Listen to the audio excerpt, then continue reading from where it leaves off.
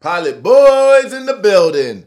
Welcome to the Pilot Boys podcast, where you'll get the real on all things sports, music, and pop culture. I am Mecca Don, here with my co-host V. Excited for today's show. Yeah, today is January 16th, 2020. We're already more than halfway through the month, V. Wow, this year's flying by. Already. Thank you guys for tuning in. I know you could be anywhere in the world, but you're here with us. Today we have a packed show. We will talk to Fox Sports anchor and host Mike Hill about sports journalism and social media, life with a pop culture celebrity significant other, advice for the youth, and more. We'll also catch up with celebrity media personality and LSU fan Van Lathan. No. Van is back. Van Lathan about the CFP, but also if hip-hop music is in, quote, a horrible place, as Tory Lanez said. We'll talk with our resident college football insider, Zach Smith, about whether or not LSU is the best team ever and if Joe Burrow just had the best individual season. Also, what to look forward to if you're a Buckeyes fan in 2020. Finally, we will talk about the Odell Beckham handing out money scandal and give our opinions on some more news and notes.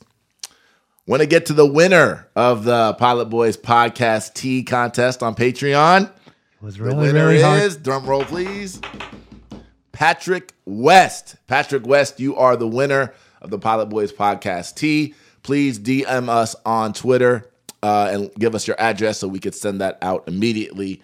And finally, shout out to our Patreon subscribers. Remember that our $5 and up Patreon subscribers will get our podcast on Wednesdays now, one night early. Wow. And these donations help keep our show going. If you want to help keep us on air, you can donate at www.patreon.com/Pilot Boys Podcast. Let's go. Where the Pilot Boys at?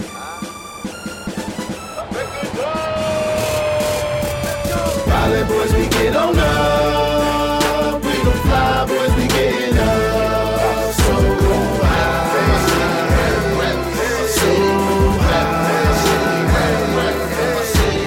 Pilot Boys, we get on up. We gon' fly, boys, we getting up. You're listening to the Pilot Boys Podcast. Our next guest is a current sportscaster and anchor for Fox Sports 1, formerly at ESPN. He's also a producer, host, CEO, and a two-time Sports Emmy Award winner, amongst many other things. Let's welcome Mike Hill to the show. What's up, Mike? What's up, Michael? What's up, V? What's going on, guys? How you doing, Mike? Glad to have you on. Hey, Man, Mike. happy to be here. Yeah, Mike, you know, when I first met you many years ago, I think it was probably like around 2004 in New York. You were at ESPN at that time, and now you're at FS1. You know, obviously, I'm not trying to create a war here, and I know you've made it a habit to not, you know, diss the old network. But one question that I always wanted to ask you, and I'm surprised I've actually never asked you this, is, you know, what are some of the notable differences in your mind between the networks? Or if you don't want to necessarily do that, kind of maybe give some props to FS1, things that you really appreciate about where you're working at now. Well, first of all, I'm gonna give it, like you said, I get to respect the ESPN, man, because without that platform, I wouldn't be in the position I am today. I mean, it is the worldwide leader in sports. It still is, even though I'm over at FS1 and Fox, and I'm very loyal to them. I know that, you know, Fox still has a long ways to catch up when it comes to ESPN, because ESPN's just been around for so many years. They're a standard. So I give them that props and that glory because of what they've done and what they've been able to accomplish, and they've allowed me to be able to do the things I've done. Right. The big difference is, man, I think it's the freedom. You know, I mean, I feel like I'm more myself over here at FS1 and Fox. And I think they really encourage that. You know, ESPN has a way of doing things, and which is their right. Mm-hmm. They have a system. They had an engine that they want to put their type of oil into. And when I was there, you know, I was kind of controlled a little bit more. Right. Over at Fox or FS1, I just feel like I'm a little bit more free, man. And just, you know, the people are great. And just being out here in L.A., it's just outstanding. It beats Connecticut, right? It beats. You look like you're enjoying life out there. You look like you're enjoying. And you know what? That actually brings me to a great question, because, you know, one of the things that we actually were going to ask you, and this is actually kind of a perfect segue, is kind of that balance between being your own person and your own voice versus being someone who's employed by, you know, a big entity like that.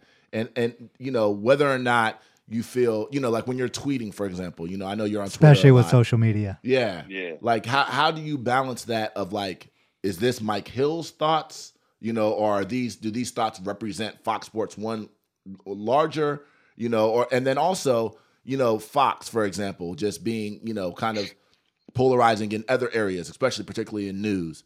How do you kind of balance all of those things as you're kind of navigating this social media world nowadays? Well, obviously you got to take into account everything that you're doing. I mean, you got to take into account the fact that I'm a father, so there are certain things I can't say as a father. There are certain things I can't say as the fiance to a reality show star, and there are certain things that I'm probably going to realize that I'm working at Fox or Fox Sports 1 or when I was at ESPN.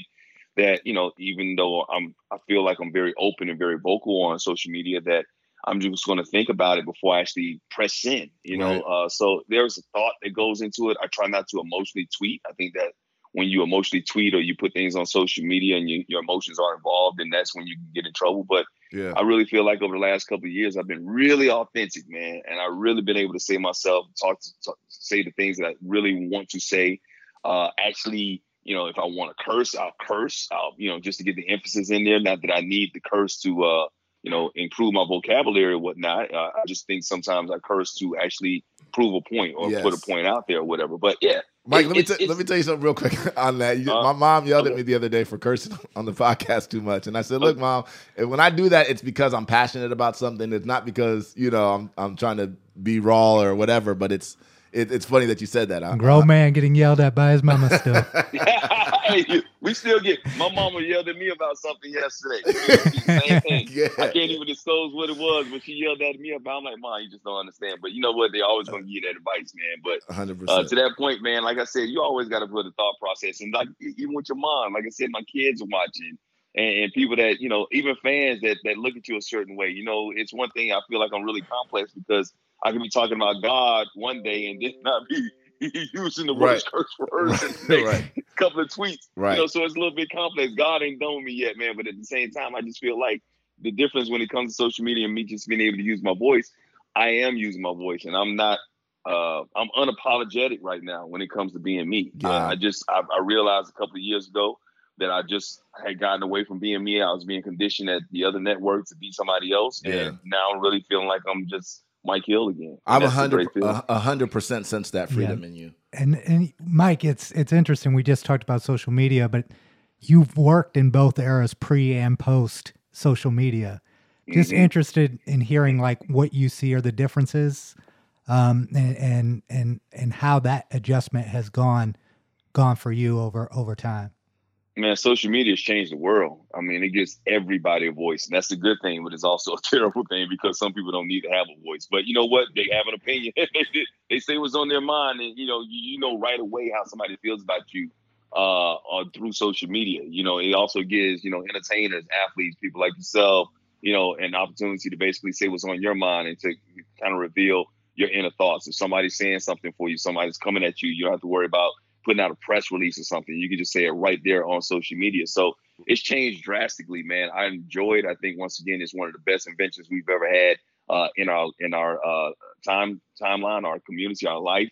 And it's just something that I enjoy, and I think used properly can be something that continues to change the world. And specifically for you, I know you mentioned that like at ESPN, you were very controlled, and also just within the role of being a sports anchor, right? You're asked to just report news. Social media kind of gives you an outlet to state your opinions as well that maybe you were restricted from before.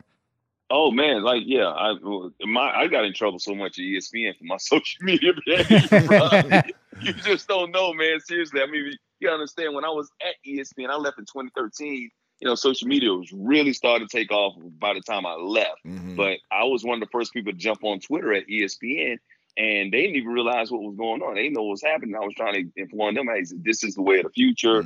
We should be doing things. Even Skype was coming out, and I was saying, hey, we should be doing our interviews with Skype. So social media and technology, revolutionized a lot of things, man, and just was able to allow me to use my voice. There was one time where I was doing SportsCenter, and the president of the network was going to come and observe our show. And he came in, and I remember just walking in, and everybody from the producers to my co-anchor to the production assistants, everybody was really tight. Everybody was like cleaned up. It's like, if you're something like if you got a wife and your mom's coming, Right. and how your wife cleans up everything. Yeah. All of a sudden, the Right. whole house is spick and span or something like that. Right. I just noticed how everything was so spick and span, and everybody was tight and they was afraid to say what was on their mind, to say, well, be themselves because he was around. Mhm. And I put on Twitter, I said, the big boss is observing our show. My pod, which is the pod, like the pod is the people that are around you. My pod is tighter than a gnat's ass. I said that, and it got put in Sports Business Journal as like their joke or tweet of the day or whatever, no. and it didn't go over well. I got suspended. Oh wow. Wow. Well, you know what? So that's great. First of all, that's hilarious. That actually brings me to another question too, which is, kind of piggybacking on what we're talking about. How do you feel like social media has actually impacted journalism now? Like, it seems as though, the way stories are even broken, like you mentioned a little bit earlier, or, kind of the barriers to entry. And, how do you feel like, social media has kind of impacted that industry?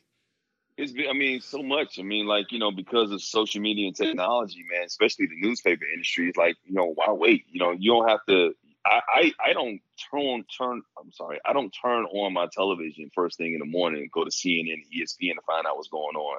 The first thing I look at when I wake up in the morning is Twitter. Mm-hmm. I do. Yeah. And I want to see what's trending, find out what's going on, because believe me, if they're talking about it on Twitter, they've been talking about it on TV. Right. Or TV picks it up because they found out about it on Twitter. A lot of times we find out about things on social media long before they even realize what's going on TV. A lot of the news that we get from Sports Center, a lot of news we get from Fox Sports 1, or some of the stories we're talking about is because people are talking about it on Twitter. Right. Or they're talking about it on Instagram, or a picture that's been up on Instagram. So it's revolutionized and it's changed the whole game, man, because everybody, once again, has a voice. And if you're not talking about it on your networks or whatever, and people are talking about it on Twitter, you're going to be left behind. One of my reservations kind of with social media is I agree with everything you said, but it's hard to filter what's true and what's false, right? Like, yeah. I've seen situations, like I remember like a Rick Ross story, people were reporting that he was dead. Even reputable outlets. In reputable outlets, Yep. right? And you find out later that it's false, and there's this need to be the first. And, in journalism, it's always like, I think they say you always have to have two sources before you report a story. It seems like those rules aren't in place anymore. No, that journalism as we knew it back in the day is totally dead.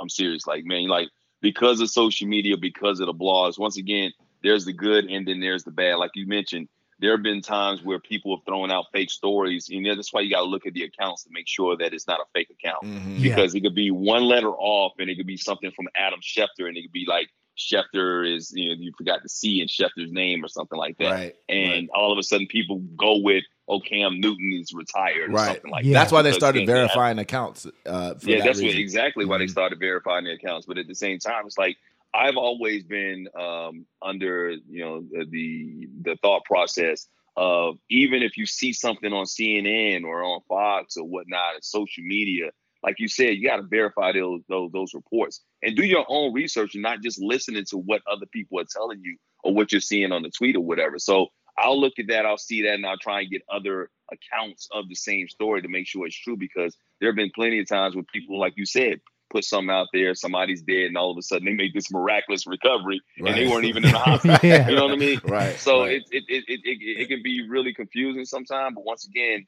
it's a great source to actually get that news right away. But being first doesn't necessarily mean you're always accurate, so you got to be careful. And then the blogs, man.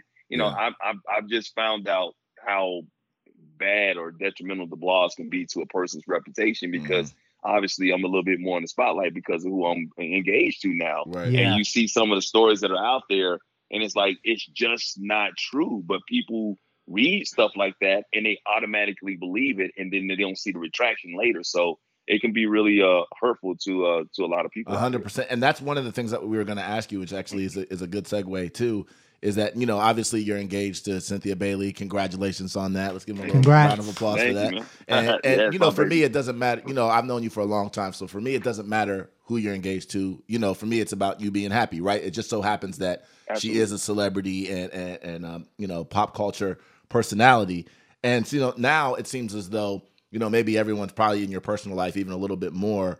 And we're not here for that. But one of the things that I was curious about is kind of the difference in coverage, because as a sportscaster, it's interesting. Unless you're like deliberately trying to brand yourself like Stephen A. Smith, so to speak, you guys are famous, but you guys don't necessarily have paparazzi following you reporters. Around. You know what I mean? And so, not like that. But now, you being engaged to Cynthia, and I think there are a couple things that have happened. One, it seems like maybe people who didn't know you before, now they know you, and you're probably like, yeah, I've been here doing this. You know what I mean? And then and then also it's probably the coverage has to be different, right? So talk a little bit about that. What is it like now, just being Mike Hill? You've always been Mike Hill, but now you're, engaged to somebody who's famous as well. You gotta swallow your ego and your pride, man, when it comes to being somebody like me, because like you said, I've been on a major national network for the last 16 years of my life. Right. I've been at a network level, so I've been seen by millions of people all the time. Yeah. But it's nothing like this. Yeah. It's a totally different audience. You got to also understand that Housewife fans aren't necessarily sports fans, so they had no idea. So they're like, oh yeah, the dude on Fox Sports, and then you gotta have a thick skin because a lot of people think that, oh, you got this status or you're somebody because you're dating Cynthia Bailey. You know what I mean? Right. And I've kind of carved out a nice little career beforehand or whatever, but that's okay. Right. I'm really proud and really happy to be with somebody like Cynthia Bailey, and I'm happy to be her boo. Now I've gone from being that dude that's on sports, because a lot of times, even when I was on ESPN and on Fox or whatever, people have always said sports dude or ESPN. They don't know my name. Right. They'll say Mike, or they'll call me Mike Lees, or they'll call me Stuart Scott. They would call me so many, all the Stan Verrett. I would get that, Jay Harris all the time or whatever, but not Mike Hill. You know what I mean? Oh, you old boy. So I'd be that dude or whatever. So they recognize the face and they recognize who I was and what I did or whatever, but they didn't necessarily know my name. Yeah. Now I'm just like Cynthia's boo. Right. Right. Even to the dudes, like I'll be out like at a restaurant or in the airport or whatever, and if it's a black woman between the ages of 25 and 54, I just automatically assume she knows me. Bro. Right. Yeah. It just got to that because they watched the show. I mean, over 2 million people watched last week's episode. It's the highest rated show on Bravo. Wow. So I automatically assume that they know me and they see me and they'll smile like, oh yeah, she know I'm from Cynthia. Yeah. And if it's a dude, I'm saying, okay, well, this is one of my boys. You know what I mean? Right. I don't know how many times especially over the last couple of months since the engagement episode came out, where dudes will walk up to me and I'm thinking they about to come holler at me because, Sports Center, man, ESPN, Fox Sports. Right. They'll be like, man, you Cynthia's man. I'm like, I've even lost them. And then they'll throw the caveat out there, and be like, oh yeah, we used to watch on ESPN too, but my wife watched you on. They'll always blame their wife for their girlfriend. Right. It's not them watching on. They don't watch the wife show. Or girl. Right. Yeah, exactly. Right. But it's changed, man. It's been good, man. I'm happy. I'm just happy to support her and do whatever I can. And I say my social media impact is going up tremendously. Right.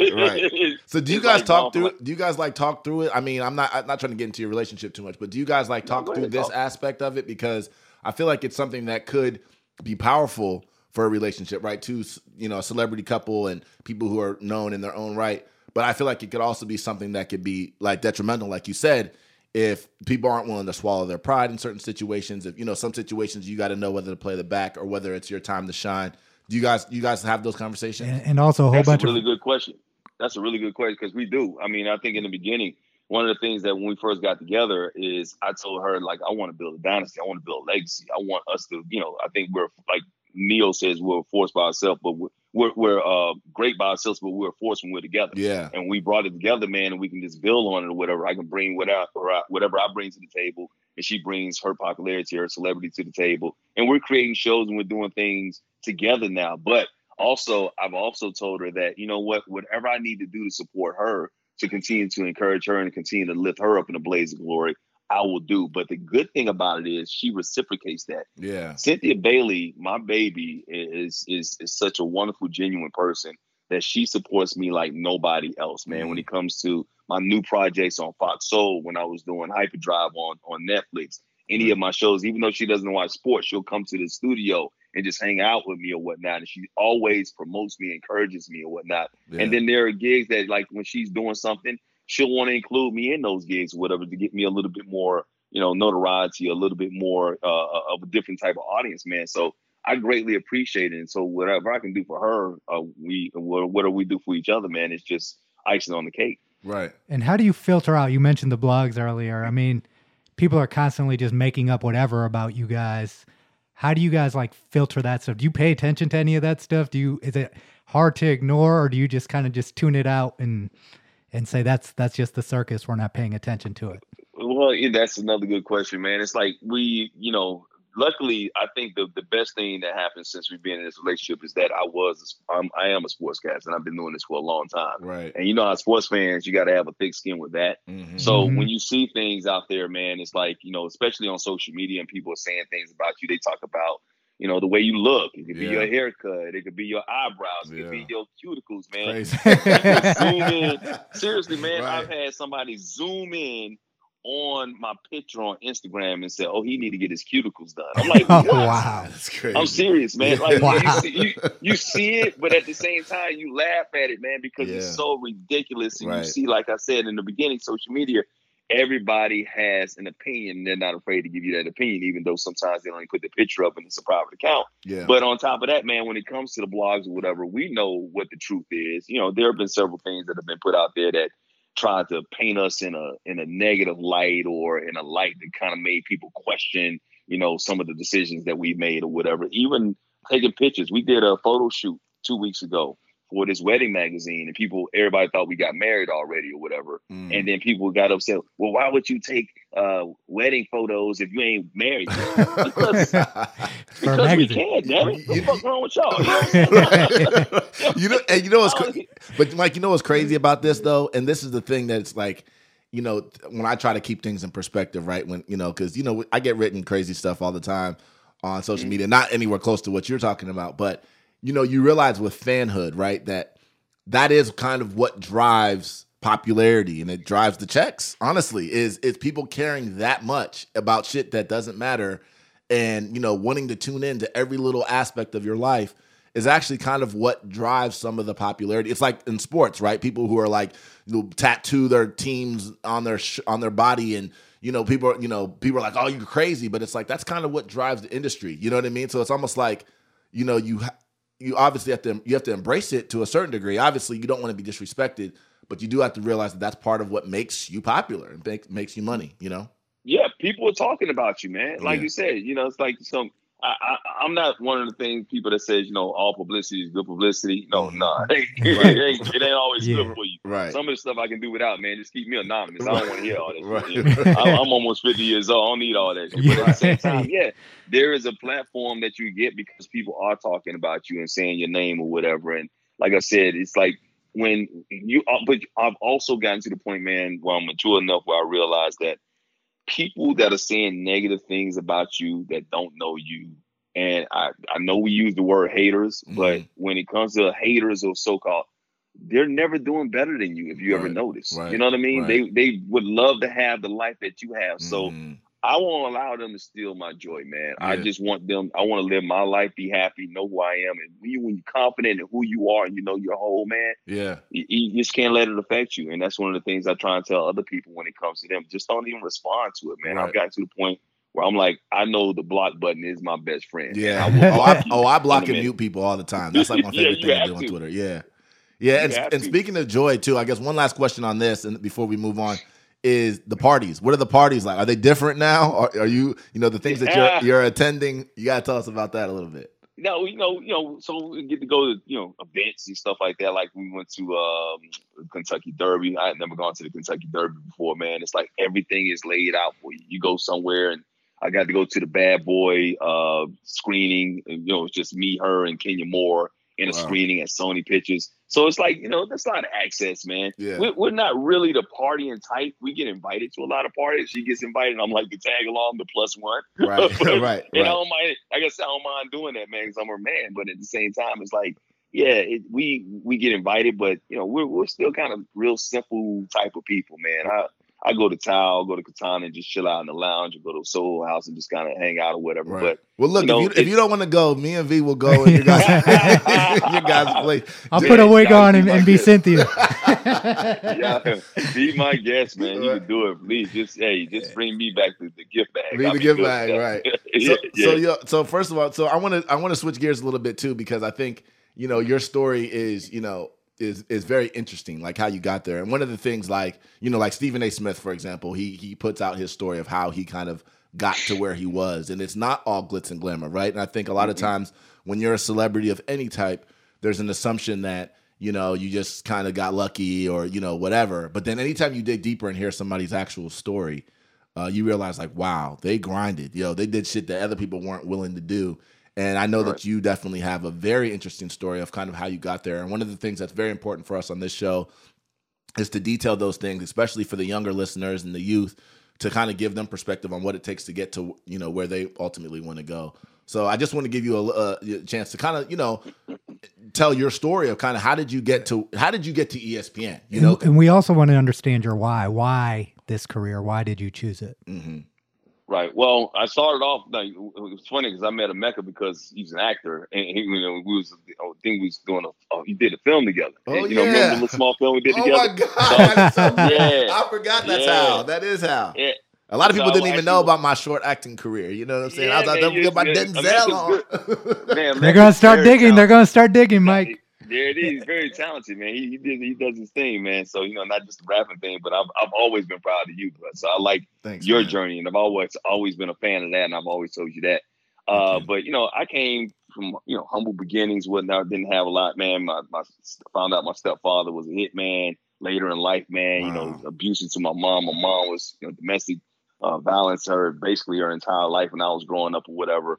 Father alcohol and best friend was killed in the drive-by shooting. So I didn't grow up with a silver spoon in my mouth at all, man. Didn't go to college. I was in the Air Force or whatever, so I don't have a college degree. So I had to grind, bro. And then the day I got out of the military is the day I got my first job in broadcasting. But what people didn't see is the 75 tapes I sent out to try and get that first job, and only got one call to come and get that job. And it happened to be the day I got out of the military, 2 hours after I got out was the day that I got that first job, man. And then it was some ups and downs. I got to a fast burn, got to New York in 4 years, man, and being written up in magazines and whatnot. And I'm thinking I'm the shit. Then ego kind of gets involved. But you know what? God has a way of humbling you, man, because he wants you to get to a certain place. And if you're going in the wrong direction, he's going to stop that direction very, very quickly and turn you back around, man. So I lost my job in New York because of 9/11. I got fired in Dallas because of, some other issues that I detail in my book or whatnot. And then I got the opportunity after being out of work for a year and a half. That's what people don't see. Being out of work and grinding and having a family, barely being able to pay your bills, man, and being depressed and gaining weight and all that stuff. And I got the opportunity at ESPN in 2004, man. And, there was some ups and downs at ESPN as well. People look at that and they see he's on ESPN, he's on Fox, man. There's a lot of things that go on behind the scenes, man. It's a job sometimes. And even though I'm happy and I'm very proud and thankful that I have that job and the opportunity to do it, man, there's a lot of things that happen that, really stresses you the hell out. Right. And I went through a lot of that while I was at ESPN, from, I believe, some perceived prejudice to, some of the things I brought on to myself of just not being good enough, and then being fired at ESPN. People don't want to realize that, man. It's like, they don't want to admit when they've been fired in this business. You've been there long enough, you're going to get fired. Right. And that happened to me. So luckily for that, after that, I was able to always kind of fail up. So even though I got fired in Dallas, I failed up after a year and a half and got the job at ESPN. Right. After I got fired at ESPN, I failed up and was able to move out here to LA, man, and get the more job at Fox Sports 1. So it's been some highs, some lows, man, some good times, some bad times. But at the same time, I wouldn't trade it for anything. And this journey has been incredible. And I can't wait to share all of it in my new book, Open Mic. Well, first of all, when does that book come out? That comes out. I'm meeting with my publicist today, but we're trying to get a March release. Okay. We've been trying to put it out for a long period of time, and then there are a lot of people, I got to admit, that said that I shouldn't put it out because there's a lot of controversial stuff in there. It's a lot of things that that's why we definitely want to have you back when you release the book. Yeah, I appreciate it, man. And one of the questions that V had asked earlier, to piggyback my question, I want to kind of get into that too, is your why, because when like you said, it wasn't all peaches and cream for you. There are a lot of different ups and downs and a lot of downs, right? But there's something internally that kept you going, not just going in life, but going specifically in this business. And what was your why? What was it that was helping push you forward through the tough times? God, man. I mean, he ain't done with me yet. I still got a lot of things, a lot of flaws, and I still act like, straight up Satan sometimes. But, God pushed me through, man. There's something that is innate in me. And I think it's something that's innate in you. I told you this before, that you are meant to be a certain person in this life. And then I know that I've only reached maybe 33% of my potential. I know that there's so much more that God has in store for me, and so many things and the bigger platforms that he wants me to have so that I can touch people to make a difference. And that keeps me going, man. When you know that it's in you, when you know it's going to happen, why am I going to stop when the next day could be the biggest break of my life? Right. Why would I do that? So I always tell people, man, no matter how many times you get knocked down, it's an old adage, get knocked down 8 times, get up 9. Yeah, that's me, man. I'm going to get knocked down. But, the thing is, it's like a chart, like the greatest stocks in the world, Apple, I don't care who it is, whatever. You can have stocks and it can hit a high, hit a low, but then it's going to go back up. You don't ever see a stock that just continues to rise all of us. It doesn't happen. Right. Stock market is the same. They're going to be values. That's what I'm saying about the stock market. Right. So the greatest stocks in the world, man, it's had ups and downs, man. So I got to look at my life almost and take stock, literally in my life, and basically treat it that way and realize that, what, I got to stick with it because I know better days are coming. And with God in control, man, and controlling and I'm believing in him, then I know I can control and do anything I want to in my life. Right. I know that. I feel that. That's the confidence I have. And that's great advice. Like I said, I think, a lot of times, like I said earlier, people see people in high positions and they don't, they just assume certain things about it. And so that's why I think it's very important for people to hear not just the grind, but also how you were feeling at times. You know what I mean? Like, what you went through, the trials and tribulations, and then also that even when you quote unquote make it, that it's not all peaches and cream, and so no, man, that's the thing that I think is very important about what you just said. I want to transition to one more thing before we kind of get you out of here, and get some of your top 5 lists. Something that D.L. Hewley, that's your cousin, and it's like it's like you it seems as though, first of all, D.L. Hewley is like one of the funniest comedians of all time. He's also very outspoken and a great voice for our generation as well. Big time, and I feel like he's a person who's also kind of, growing into his purpose as well, right? I think he realized, his platform and how big it was, and now, he's also very smart and intellectual and realizes that his voice is powerful and speaks on issues. I think, I guess my only question really with regard to that is like, kind of what was it like being DL's cousin? And also how, do you guys, share stuff and information and kind of mentor or, help each other kind of get through this life of celebrity a little bit? Can you drink anything when you're around him? Can I drink anything without spitting it out? It's funny. Yeah. I don't think DL drinks and smokes. So can I hold it in while I'm smoking? No, let me stop. No, man. DL. That's my big cousin, big little cousin, because he's so much shorter than I am. But his knowledge, man, I'm proud of DL because, this is a guy that has a GED, man. He's one of the smartest guys I know. So anytime I'm around him, I try to soak up, information, whether it be in politics, whether it be, he always wants to talk sports with me. So I know that's going to happen. So he'll call me up and talk sports for about 45 minutes to an hour. And I'm like, I want to talk to him about politics or whatever, about what's going on in the industry and life and whatnot. But he's always been there for me, man. Anytime I get a chance to talk to him and sit down with him, man, I got a question, he's going to give me some good sage advice, man. He's been in the business for a long period of time. But, he also is very funny, man. We all have flaws or whatever. Mm-hmm. And I don't talk to him as often as I want to. He hit me a couple of months ago.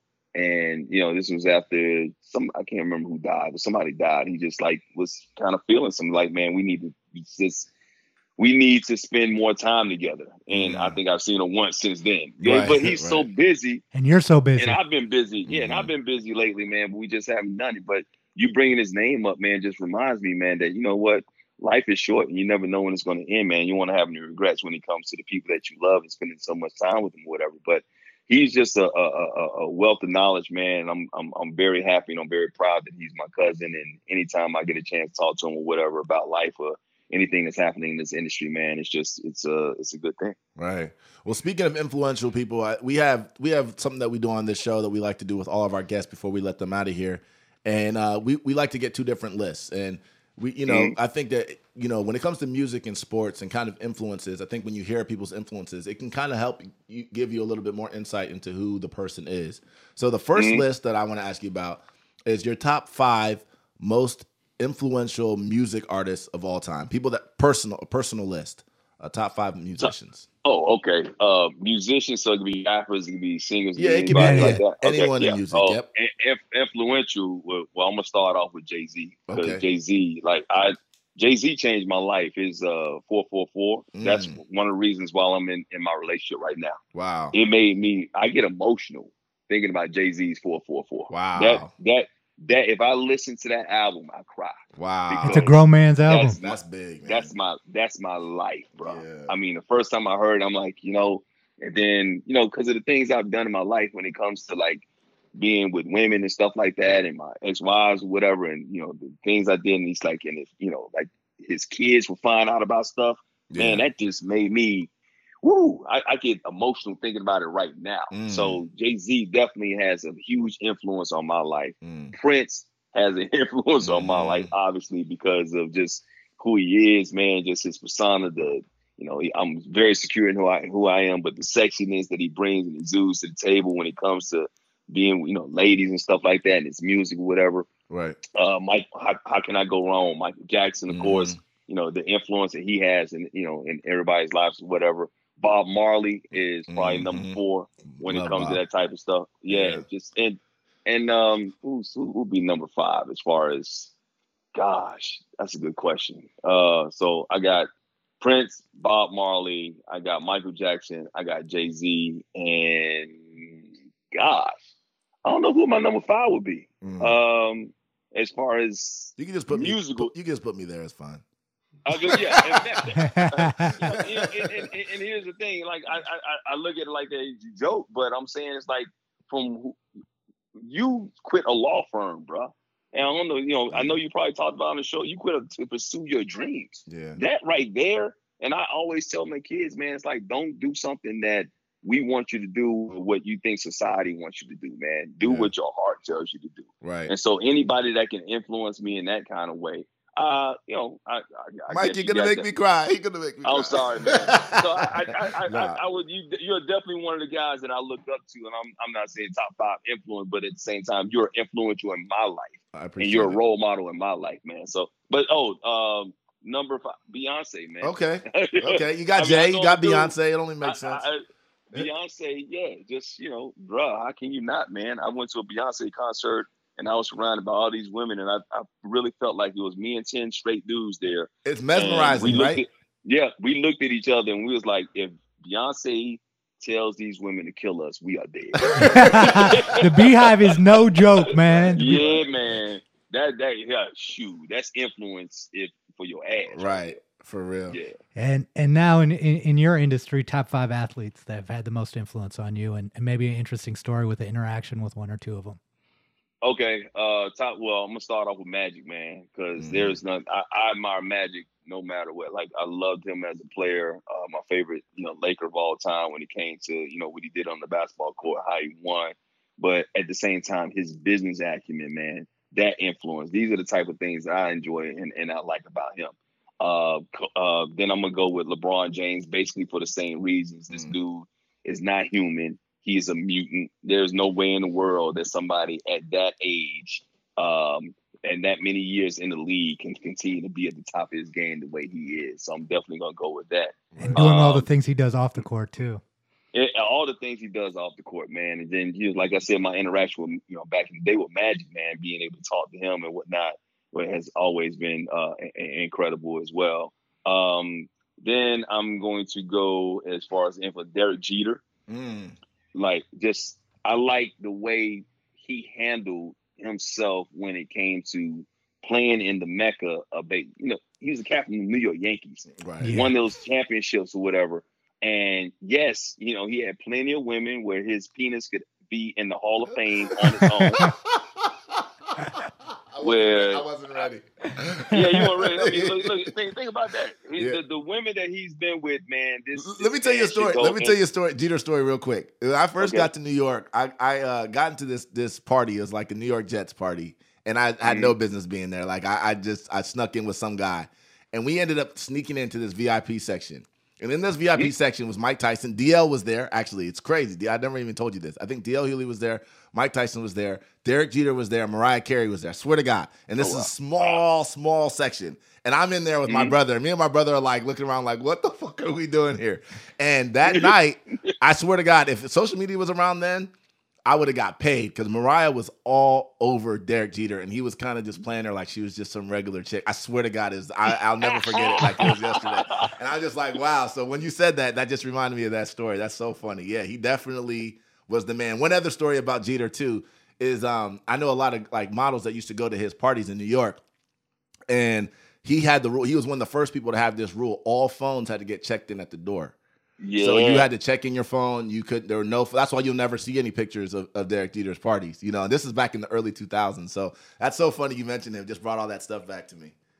But that's how he stayed out of trouble, man. He was smart. He was ahead of his time, man. Yeah. Like, think about this dude. He never had a scandal. Right. Not one scandal, man. And once again, this man his body should be in the Smithsonian with the women that he's with. Right. I mean, like, how can you not admire something like that? But, like, he did it with a lot of class and grace, man. Right. Steph Curry, also one of my influential guys, man. Just like the way he handles himself, man. I like people and guys who use their platform for good and also great role models, man. Wonderful role models that somebody that, I would want my kids, if I had boys, to grow up to be. Right. The way he loves his wife and whatnot and all that type of stuff, man. I just, enjoy it. He's a nice dude, man. Really nice dude. And then another one, and I don't know if it's top 5, but I'm going to throw him out there because I don't think he gets enough credit. Jamal Crawford. Wow. I love Jamal Crawford. Jamal Crawford is one of the nicest guys you'll ever meet in sports, man. Seriously. I think he's so articulate and just so brilliant and just so, when it comes to his acumen on the basketball court and off the basketball court, man, I just enjoy what he does, man, how he stays, relevant after all these years. And he should be in the league, man. So I'm going to throw Jamal Crawford out there as well. Yeah, it takes a certain personality to have the type of game that him and Lou Williams. Lou Williams reminds me a little bit of him. Just always confident, always smooth. And it's not surprising to me to hear that he's that way off the court as well. And he's the one. V did this on the last show, and I'm going to do it real quick before we get you out of here. I'm surprised you didn't say Muhammad Ali. Oh my God! Oh my! Hold a brain fart. Yeah, I'm sorry. Let's start. Number one. Jamal's got to go, right? Oh my God! That is so terrible. That is so. Man, please forgive me. Anything I've ever said on this podcast is not. Can we just erase this whole podcast? Oh my God! Oh my yes, man. How can I forget Muhammad Ali? Man, he was the original, man. It's like what he stood for and how he did it, man. The greatest of all time in the boxing ring, man. But how he stood up for a people and fought and sacrificed and made that happen, man. You can look at Colin Kaepernick the same way as the modern day, Muhammad Ali in a sense, man. But Cap didn't have. He didn't do what Muhammad did. He didn't lose what Muhammad did. You know what I mean? He lost money and endorsements and stuff like that. He got the endorsements back. But as far as like Muhammad at the top of his game, man, the greatest people. I mean, he was the number 1 athlete in the world at that time. Right. You know what I mean? Right. And he's like, you know what? I don't believe in this war, so I'm going to sacrifice this and change his name, man, and fought for us. Right. You know what I mean? Right. And it was critical at that particular time, just like it's critical right now for people to stand up for us or whatever. But back then in the 60s, you know how that was, man. Yeah. It was a different era. Did you ever get to meet him? Never.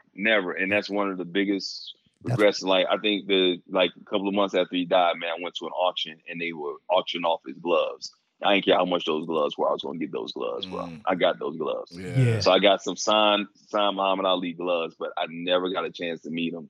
I met his daughter, Layla, but, just never got a chance to meet him, man. And yeah, I really hate that. So I can't wait to, I pray I live a good life so I can get to heaven. So I can meet one day. You know he's there. Yeah. Well, Yeah, Mike, absolutely. thank you so much, man, for joining us on the Pilot Boys podcast. This was a great interview. Obviously I knew it was going to be great, but even better than I expected. Definitely. I guess one last thing I would just give you the opportunity to do is kind of tell us what you have coming up next, because I think your story is so interesting that people should definitely be following you. Well, thank you, man. First of all, I had a great time, man. You're awesome. You should be doing this as well. There's so many skills Mecca has here. I didn't realize all the skills. You can be on television, doing my job as a host. I'm doing Fox Soul, man. We just had the big launch. It's a new TV show. It's a new TV talk show that I'm doing, man. I'm really excited about. So after all these years in sports, man, I finally got a talk show where I can talk about things that are relevant to us that's happening in the Black community. So Fox Soul is a streaming platform that you can find on foxsoul.tv on the streaming platforms like the apps or whatever, on Apple Play and Fire Stick as well. Awesome. You can download the app as well. So I'm doing a show called The Mike and Donnie Show. That's I call it the 3 R's: real, relevant, and raw, because we got real people talking real talk. It's relevant because we're talking about things that are happening in society right now. And it's just raw because it's unscripted, it's uninterrupted, and it's unfiltered, and we have a good time doing that. Also got the book Open Mic coming out. Once again, I told you that's probably gonna come out sometime in March, man. And then still doing Fox Sports 1, and me and Cynthia actually got a show that we're actually got a pitch coming up later on this month. We got a production deal with STX called The Hookup, where we met on a dating show, on the Steve Harvey Show. And so we put together a production deal in a show, a dating show. Nice. So it's going to be with a little bit of a twist, man. It's a different spin on the dating world. So we kind of taking elements of the dating world and actually putting it in this dating show, man. So That should be coming out. Hopefully it gets picked up and will be coming out in the fall sometime. Well, if you need a host or some collaborators or some writers, we're over here. We're here to help. I see. You can do it all. I need you to do my taxes too. No, seriously, Mike, this is awesome. Thank you very much. You guys can follow him at It's Mike Hill on Twitter, and definitely stay tuned because he has a lot of stuff coming up. Mike, we'll talk to you soon, man. All right, man. Thanks for being on. Thanks, V, man. Appreciate you guys, man. All right, thanks. Love the Pilot Boys podcast? Support us on Patreon. Supporters can pledge as little as $1, and we have some cool perks on there. Check out www.patreon.com/Pilot Boys podcast. Show us some love today.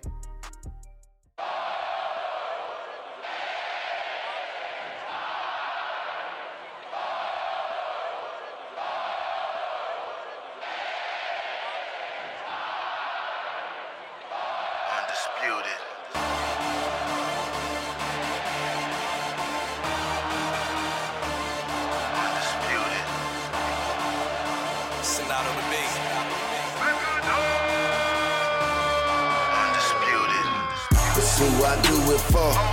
That's what got me here. It's what I'm living for. But I ain't stopping here. I put my city on. So let a hater hate. It's for my people though. In the book I stay. You're listening to the Pilot Boys podcast. A couple news and notes, man. This is a busy week in sports and pop culture. A lot going on and off the field. So I want to talk about this Odell Beckham situation. After the game, the national championship game, Odell Beckham, who was obviously, played at LSU, he was on the field and he took out money from his pocket and started, handing it out to some of the players. One of them was Justin Jefferson, which is a wide receiver who's headed to the NFL. But then there was another guy named John Trey Kirkland, number 13, who is not really, it doesn't seem like he's going to be a pro player. And so there's a lot of chatter about it. LSU actually commented on it. I think they said the money was fake. But let's table that for a second. Let's just assume that the money was real, right? What are your thoughts? What were your thoughts on it when you saw it happen? I've kind of, had a multitude of thoughts just thinking about it since I saw it happen. And I just want to get your perspective on it when you saw it.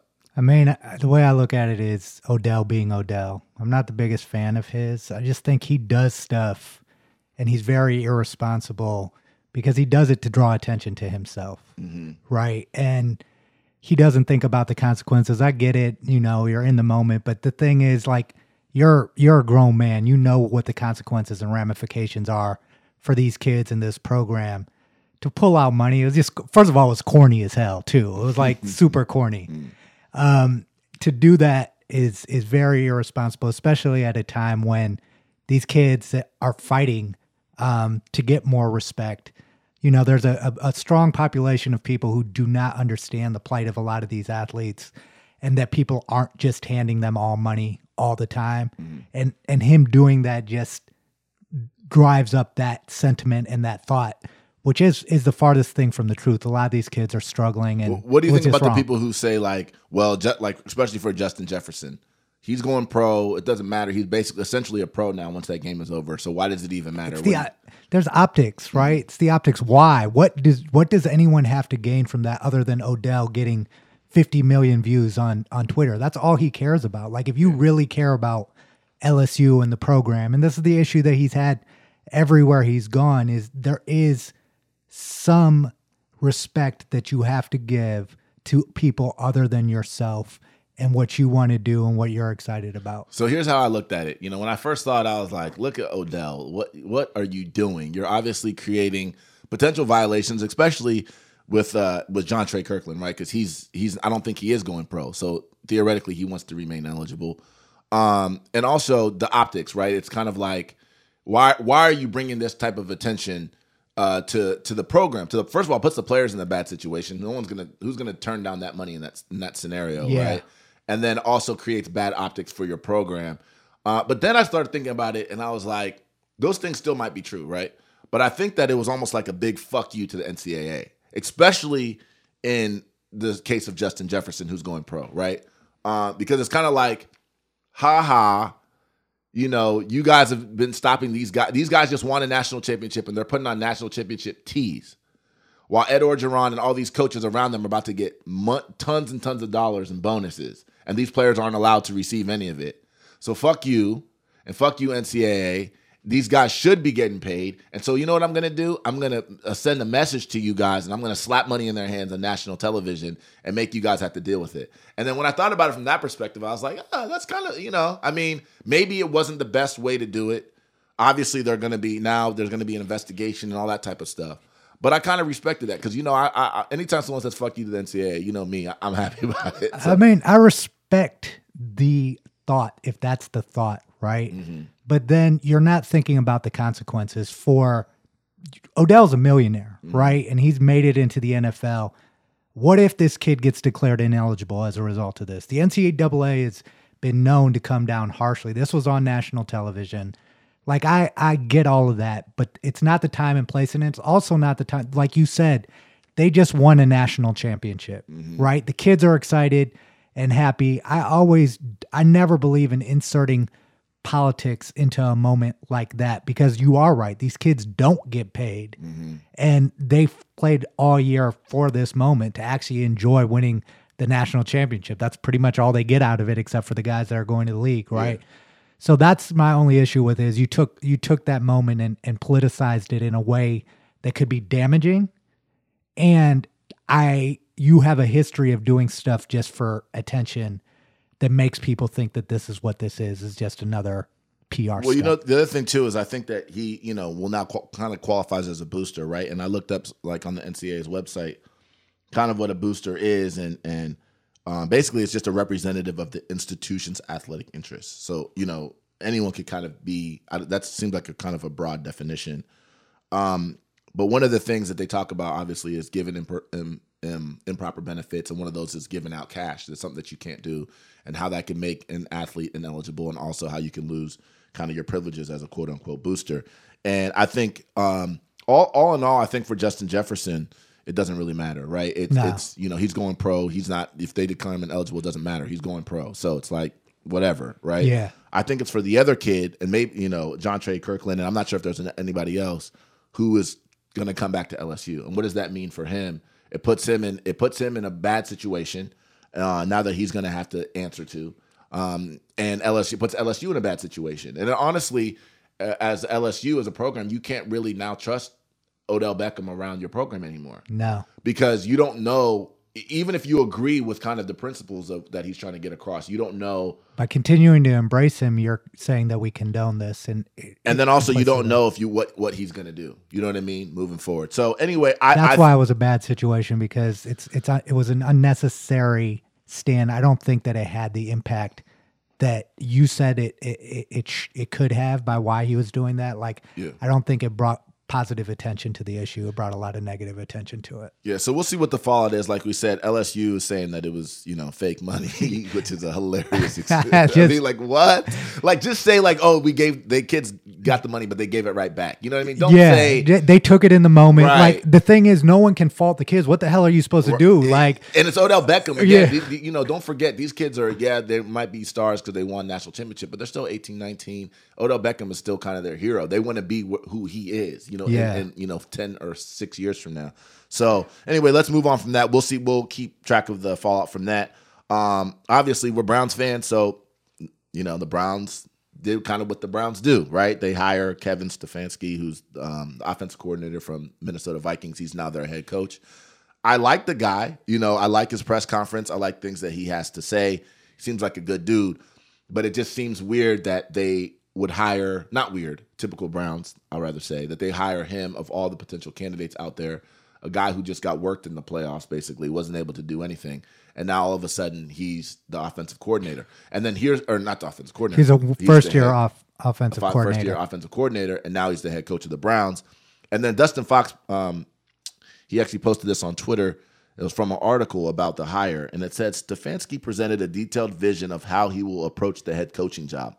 He made it clear he was willing to yield to certain DePodesta standards, such as analytics, having an analytics person with a headset and access to coaching staff on game days, in addition to certain Haslam likes, such as hours-long Monday after owner-coach meetings. When you hear that, V, what do you think? I just think that this ownership group and DePodesta, they need to have some fucking humility at some point. Like, you guys haven't done anything right.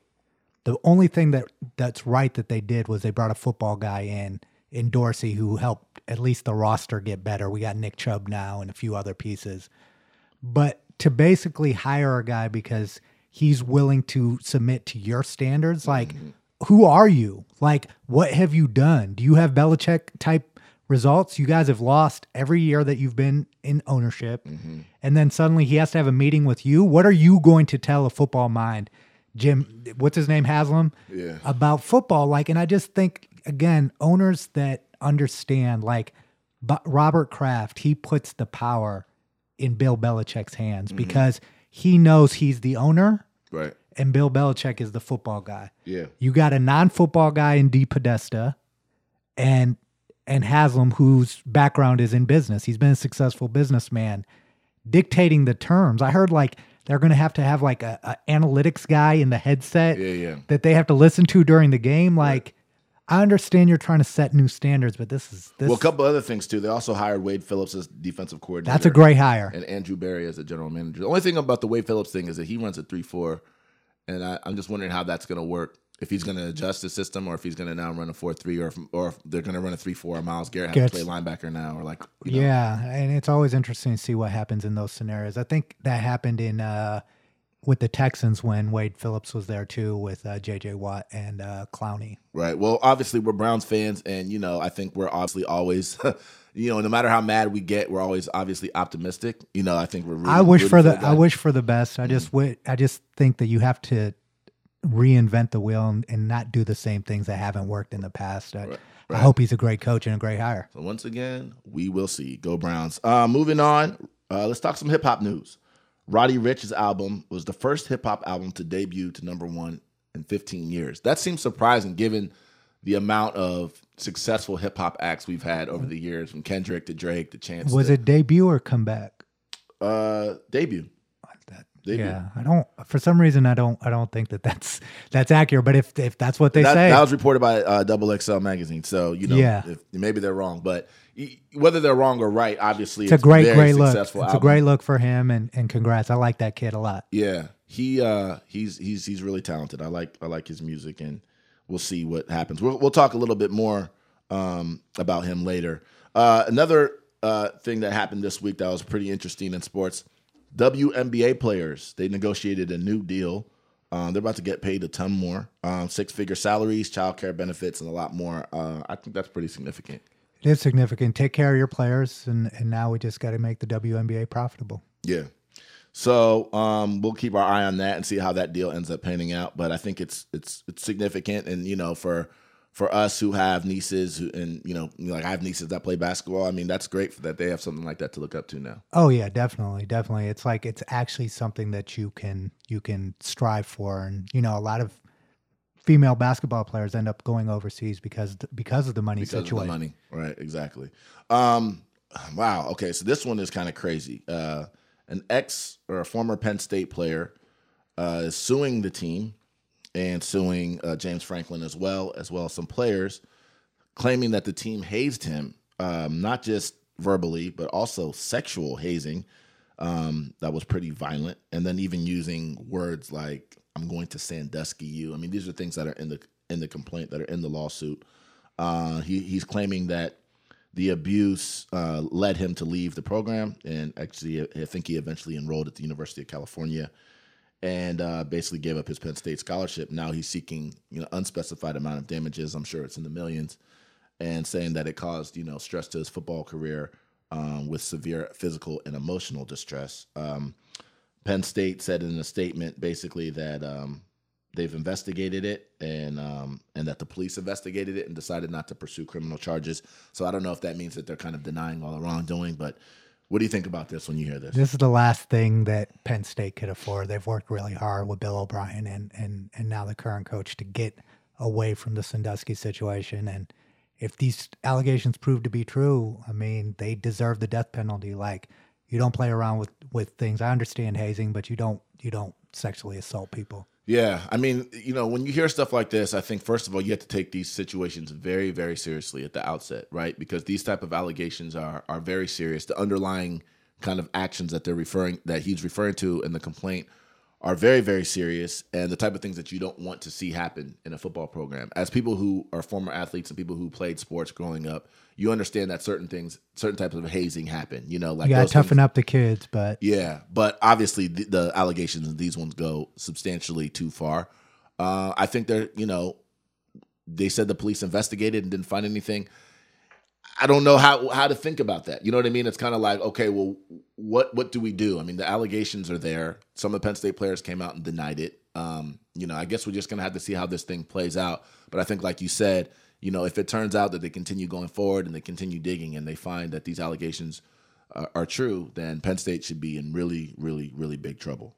We'll keep our eye on that one. Luke Kuechly, unexpected retirement yesterday. Put out a video. I was kind of sad watching it, to be honest. Yeah, I mean, I'm happy for him because I've seen all the concussions and we've seen that big play where he just looked completely lost. I'm glad that he made the decision that's best for his long-term health. Yeah.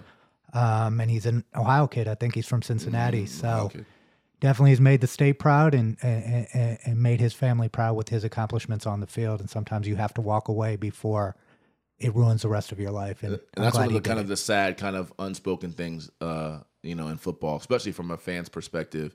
We watch these games and we get excited and we see big hits and we jump up and we don't realize that those things take a toll on these guys' body. I mean, you started to hear about, CTE, and Luke Kuechly's had tons of concussions.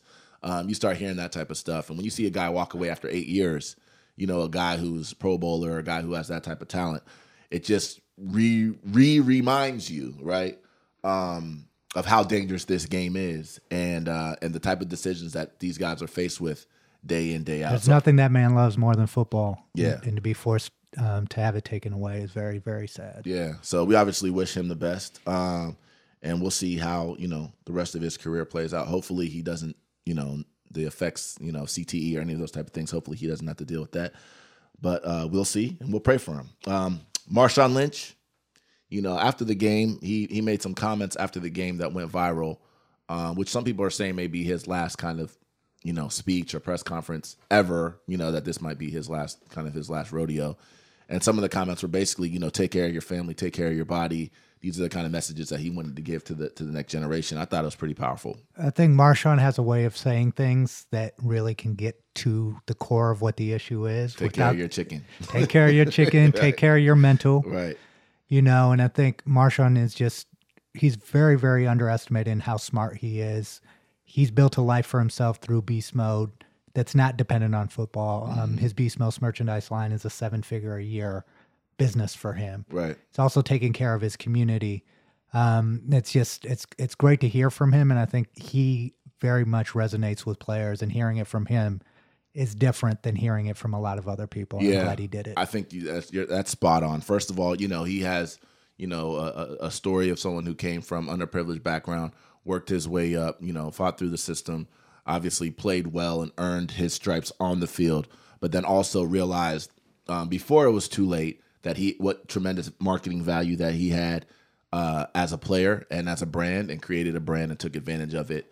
And then also lived his life a certain way. He stories of, his foundation and giving back to the community and being involved in that regard. I think, like you said, it resonates a lot with the players. He's not just someone talking about it, but someone who's actually doing it. And so I love when I see stuff like that, because I think the young guys really need to hear that and not be influenced by some of the bullshit that you see on social media nowadays. 2 more things. Pop culture. Man, I started watching the show, The Messiah. I put you on. You did. You told me about it. I literally watched the first episode probably like 8 or 9 at night, and I ended up staying up till like 3 or 4 in the morning, just binge watched the whole first season. That show is amazing. Yeah, we definitely going to have to talk about it more on another podcast, but definitely if you're a Netflix watcher, check out Messiah. It's the best new show out. Whew, that show. And last thing, Martin Luther King's birthday was yesterday. Obviously, we're going to give him a special happy birthday and shout out Martin Luther King for all he's done. And we could use a couple Martin Luther Kings in the times we're living in right now. Absolutely, and there's never a wrong time to shout him out. Anyway, you're listening to the Pilot Boys podcast. That's all we have for news and notes.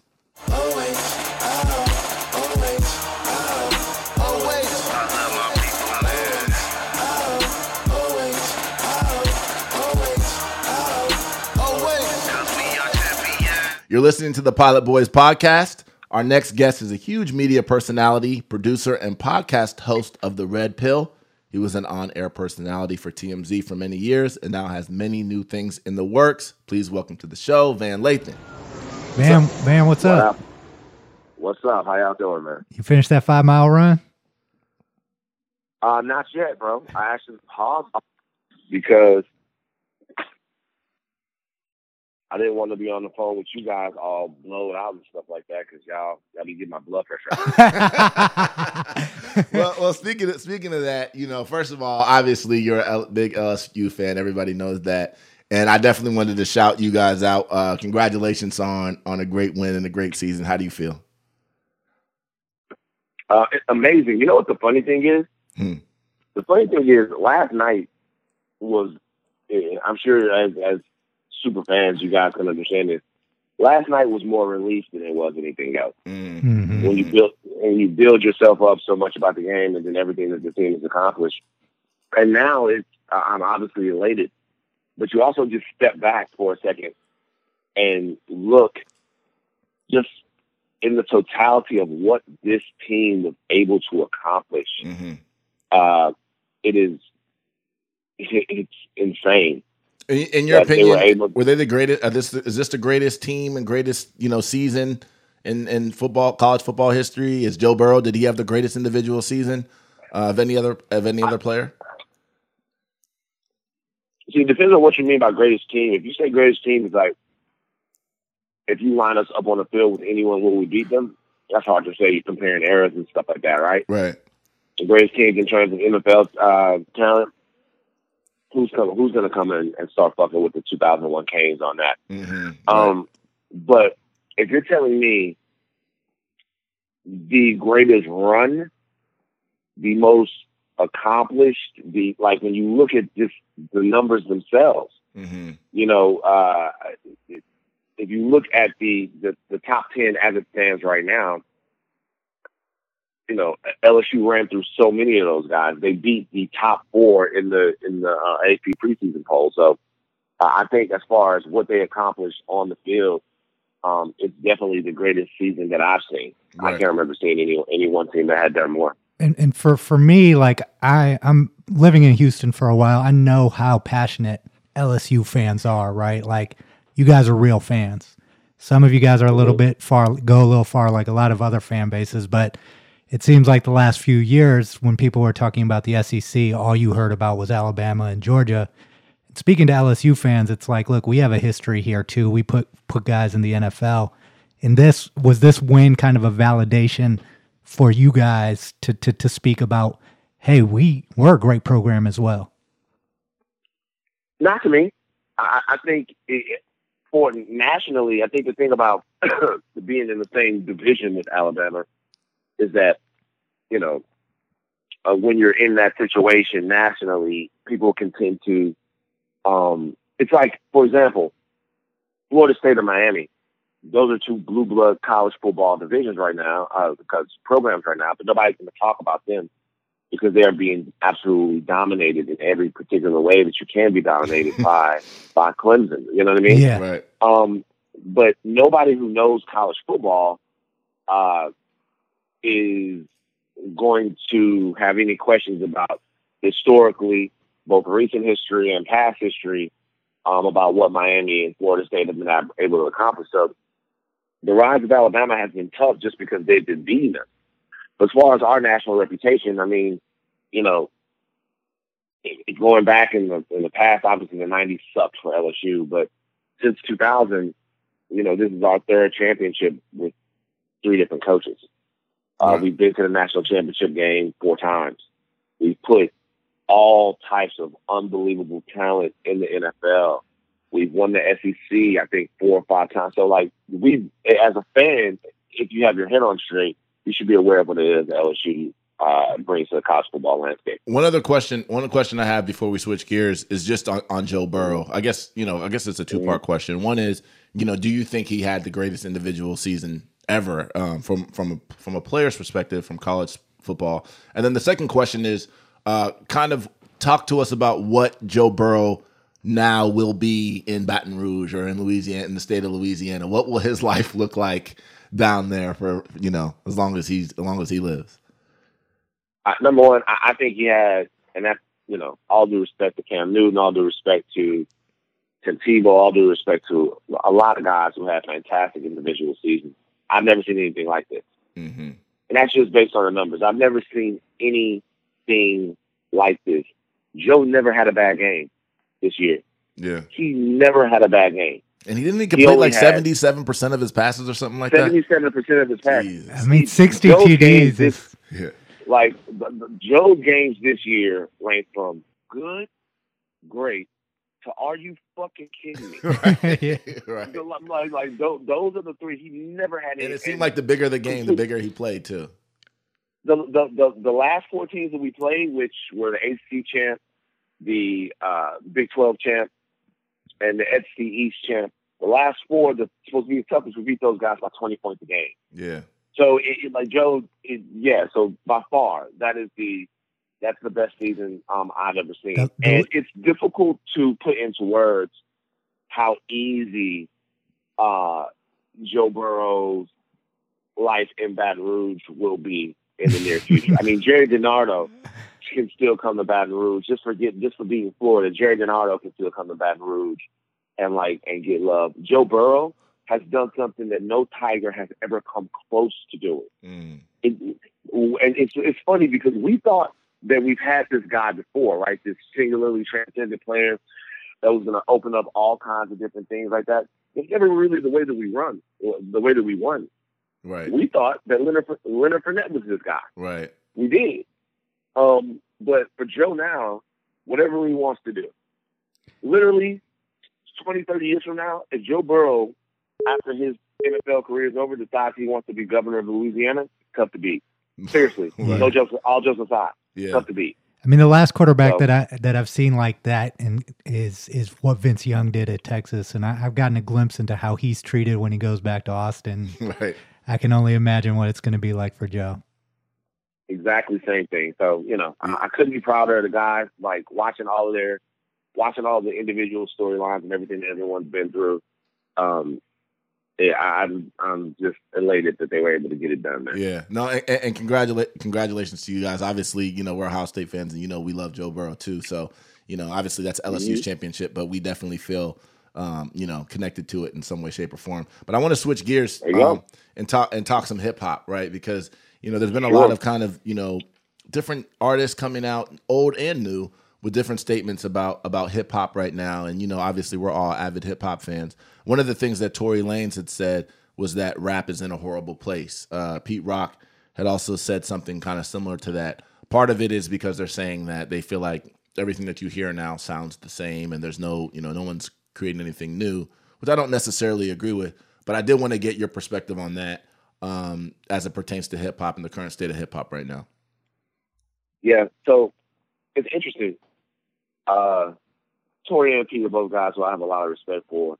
It's very difficult not to respect Tory Lanez. He just does and says whatever he wants to do and puts out great music. So that's sort of the epitome of what a rapper is supposed to be, I think, or what a performance or what an artist is supposed to be. Mm-hmm. But when you say the music's in a horrible place because everything sounds the same, I think it's important for people to gauge now, when you say everything sounds the same, what's the source of the sound? Mm-hmm. You have to me, you have to kind of have to identify that, because everything certainly doesn't sound the same. Now, if you're saying everything on the radio sounds the same, or everything that goes viral sounds the same, those are two different things. Everything that's been hit sounds the same. That's different. I would even argue that, though. I would say that Lizzo doesn't sound like Roddy Ricch. The Baby doesn't sound like Lil Baby. Mm-hmm. They don't. Right. These people don't. Now, there's a specific repetitive, melody heavy genre of hip hop that people are into.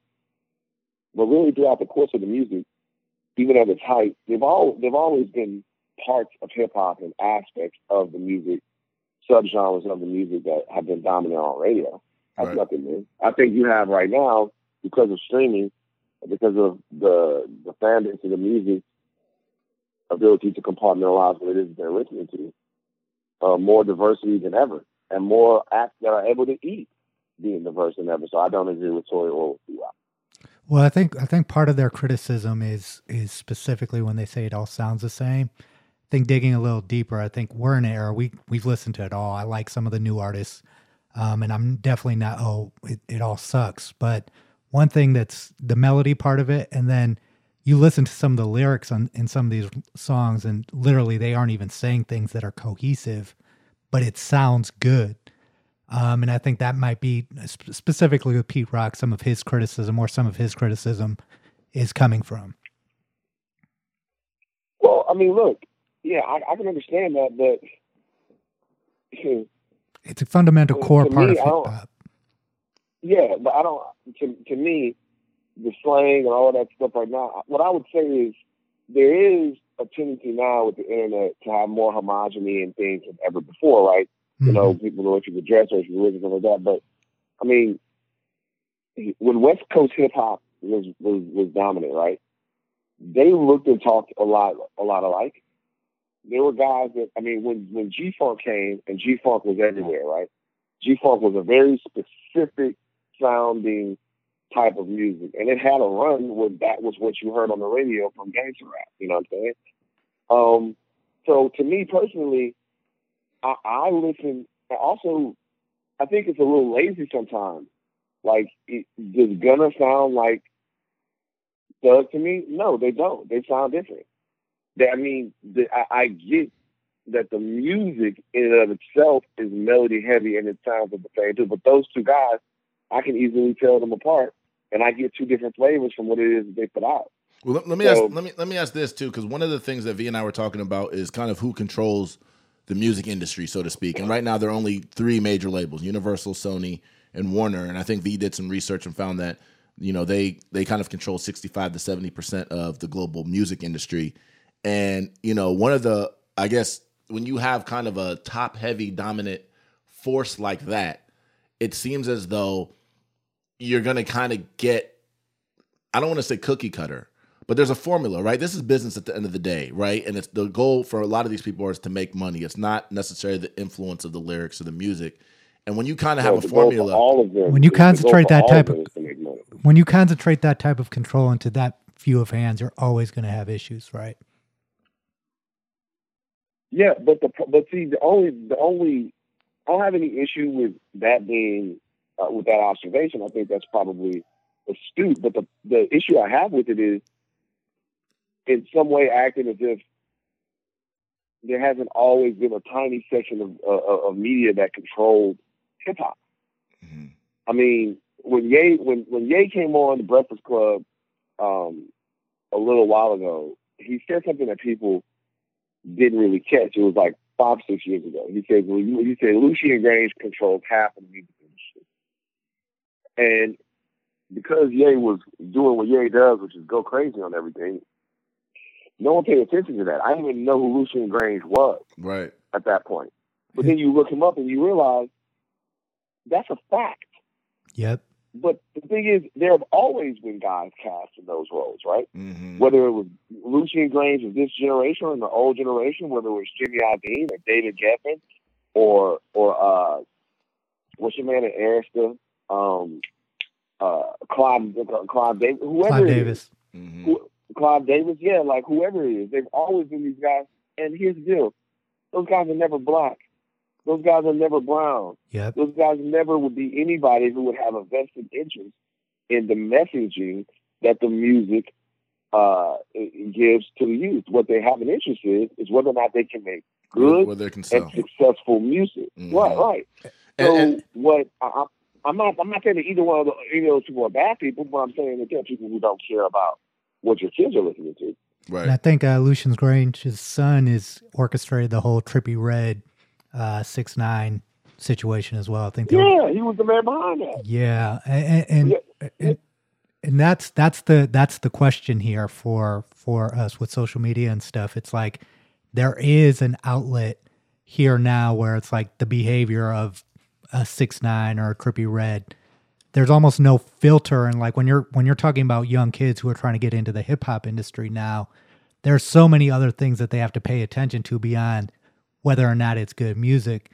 And I think part of that, like you said, they don't have that responsibility.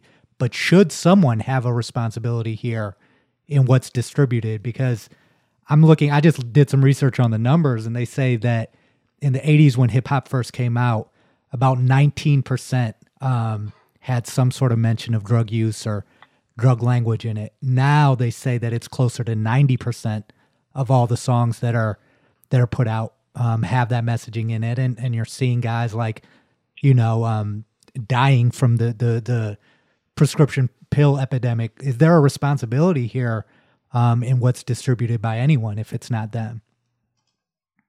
No, Okay. it's not. I mean, like it would be the answer. The actual answer is no. It would be fantastic if there was. It would be fantastic if we had people in these positions that cared about it, that really wanted to put stuff out there that didn't reinforce some of these things. The responsibility is to be honest with you, is on us as a culture of what we accept, because we are going to dictate what it is that they lean into. Mm-hmm. This was a thing to me that I always that I actually learned from having worked at TMZ. So TMZ exists really for no reason, right? They don't break any news. Yeah. I mean, that's a fact. That's the truth. Like they don't break any news, and this is like you know me banging on my old shop. This is just a fact. They don't break any news that like means anything, right? Mm-hmm. They don't break any news that pushes anything forward. Every once in a while they do. Down Sterling was an important story. Ray Rice was an important story as far as changing the landscape of domestic violence in professional sports. Every once in a while they do, but most of the stories are for fun. Yep. Yeah. And they're not fun, but they're for fun. They're because people care about celebrities and they want to know what goes on after the studio session's over, after they say cut and all of that stuff. Right. Now, the situation is, you might ask someone, Harvey or whomever at TMZ, whether or not they feel like they have a responsibility not to put negative stuff out there.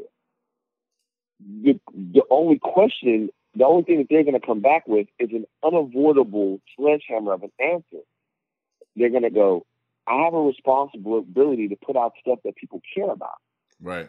So if you click on TMZ, if you watch the show, if you engage into that, you're giving them the mandate to continue to do it.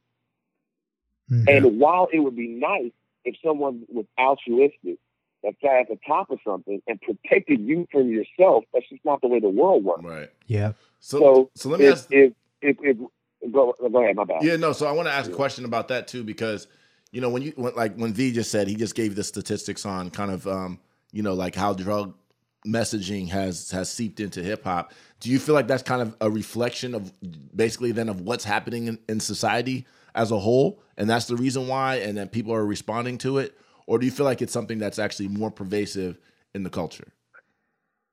Well, if we're going to do chicken egg with the opioid epidemic, I definitely don't think that hip hop is responsible. Right. So I'll just put that out there. I think years and years, I think decades and decades of prescription drug abuse and sort of the overprescribing of America and doctors' relationship with pharmaceutical companies, I think we have all that to blame for what's going on in America right now as far as the opioid crisis. Because even in Ohio, it's a huge crisis. People are dying left and right off the opioids. Right.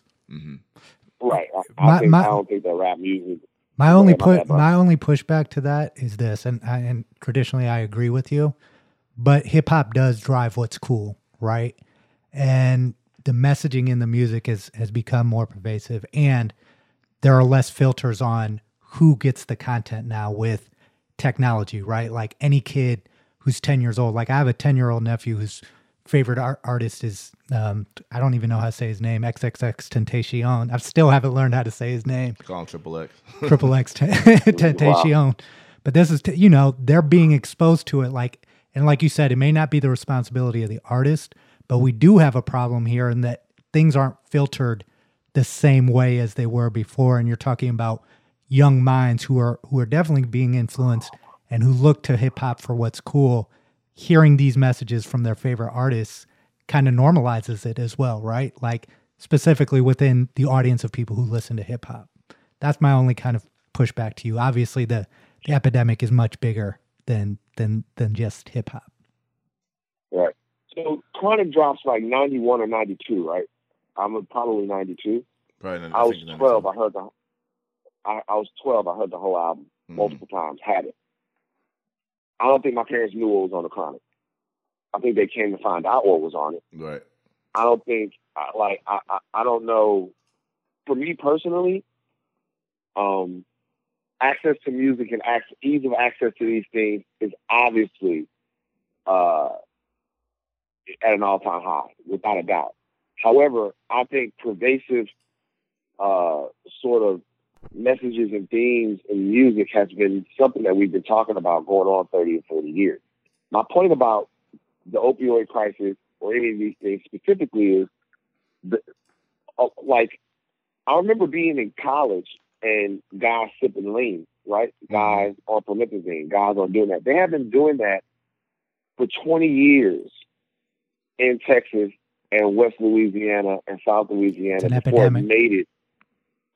Before it got to the record, before it was widespread enough to make it to the record. It had been in Houston itself for so long before 3 6 Mafia had Sipping on the Scissor and all of that stuff like that. But the reality behind that is that people were actually doing it. They didn't start doing it because rappers started doing it. Now, they probably started doing it more. Mm-hmm. Hip-hop would spread something more than anything, but you can't blame hip hop for the opioid crisis or anything else. Future probably was really popping pills. Well, Future came out and said he didn't even do the drugs that he talks about. Yeah. I don't know if he was just bullshit capping or what, but that shit's whack to me too. Well, I mean that's horrible. But to me, when I look at this, what I would say is the people that are consuming this stuff, like.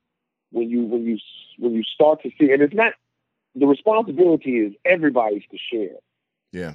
Everyone's to share. Of course, there's responsibility on even an organization like I described before.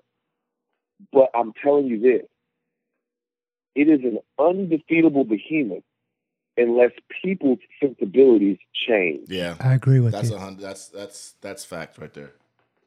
That's facts. So that's And so when Juice World dies, or when Pete dies, or when we lose Mac or any of these guys, the question isn't how long are they going to keep shoving this music down our throats. The question is how long are we going to opt into this drug culture? So it's basically it's not a big deal. So it's basically just an economics thing. At the end of the day, capitalism, free market capitalism thing. It's literally dollars and cents. It's what makes money. Is really going to be what drives everything at the end of the day. And you can't really expect anyone to have any entity to have any moral obligation greater than the dollar, so long as they're not doing anything illegal. Is that kind of how you view this thing at the end of the day? Well, I mean, but that's what it's like that with everything. Mm-hmm. You know what I mean? Hollywood tried to make great superhero movies literally 50 years. Right. And they got it right 2 or 3 times. Batman, the first Batman, Mm-hmm. the first Superman, blah, blah, blah, blah, blah. Blade comes along in the late 90s, and it's a hit movie based off a character that nobody else heard from. Everybody perks up. Spider-Man comes, and the MCU comes. Now, you can't have a huge, huge blockbuster film without somebody flying in the damn movie.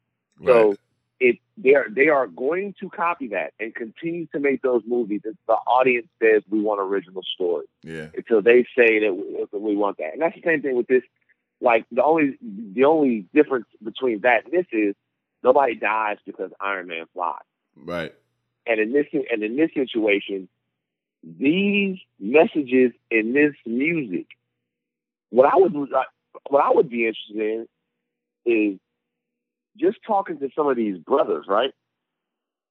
And putting them in close proximity to what they're involved in. Do you know that just like your homie died from popping pills, it's like kids out here they're dead for real, dog. Like they're like it's not a joke, like they're really dead. Right. So but the corporations, we can't count on them to be anything other than money making machines. They exist to make money. They have that's all they do. So yeah. No, Van, this is really good. This is a conversation obviously we're going to continue to have on this podcast because I think there's so many different ways to flush it out. Definitely thank you for joining us today. Make sure you guys check him out, the Red Pill Podcast. Can I ask you guys one question before you go? Yeah. One question before you go? Yeah. One quick question before you go. Yeah. All right. It's just no. It's not. No. Okay. Because let me tell you what happened. I was so nervous about the game on Sunday that I wouldn't walk on any line. Okay. I wouldn't like. I was. My OCD was in full effect, and I made a promise to God. I said, if we win, I'm not. I promise you, just give us the victory, and I won't be an asshole about it. Right. Because if not, you know what I mean. If not, I've been going crazy. Right. Me and Mecca had a conversation about Clemson versus Ohio State and Ohio State. I have a 2-part question for you guys. Number one, do you guys expect Ohio State to be in the national championship game next year? That's the first question. Number 2 is, and I know this is tough, if LSU had played Ohio State in the national championship game, I want a final score from each of you. You don't have to pick a winner. Wow, you're putting us on the spot. All right, V, you go first. You don't have to. You don't have to pick a winner. I just want a final score. Ohio State will be in the national championship game next year. I think what happened to them is the reason that they will be. Any doubt was eliminated after what happened to them and how the players feel about what happened to them. So that's the answer to the first part of the question. The second question, to be quite honest, I think it would have been an incredible matchup. Our DBs against your receivers, Burrow, the familiarity, our offense versus your defense. I think it would have been a close game, and honestly, it would have been a toss-up. But obviously, I'm going to pick Ohio State, right? But I think it would have been a very, very compelling game and a better game than Clemson. Yeah, I'll say to your first question, I think Ohio State will be in the championship next year. When you just look at it's not just because I'm an Ohio State homer. It's like looking at the entire landscape. You know, who are the threats, right? Alabama lost Tua, and they're kind of, we're a typical threat. Clemson, I feel like we're better than them already. So even though they have guys coming back, they have a lot of guys leaving. I feel like Ohio State is better than them. That's probably going to be the number one competition. Then you look at LSU, they're losing Joe Brady and they're losing Burrow. Not to say they won't be good, but when you just look at the landscape and then you say Justin Fields is we'll be the number 7 or 8 team in the country next year. Right. And so when you look at the top, it's like, okay, who's bringing guys back, who has the pedigree, who has the, championship type of DNA and all that type of stuff. And Ohio State is one of the few teams that you could really mention up there. So that's number one. And then number two, I agree with V. I think it would have been a much better and much closer game. I honestly cannot say who would have won that game. I know you didn't ask me that. But I think the score would have been probably, 38-35 type thing. I don't think that I think, Ohio State would have been able to get a few more stops than Clemson.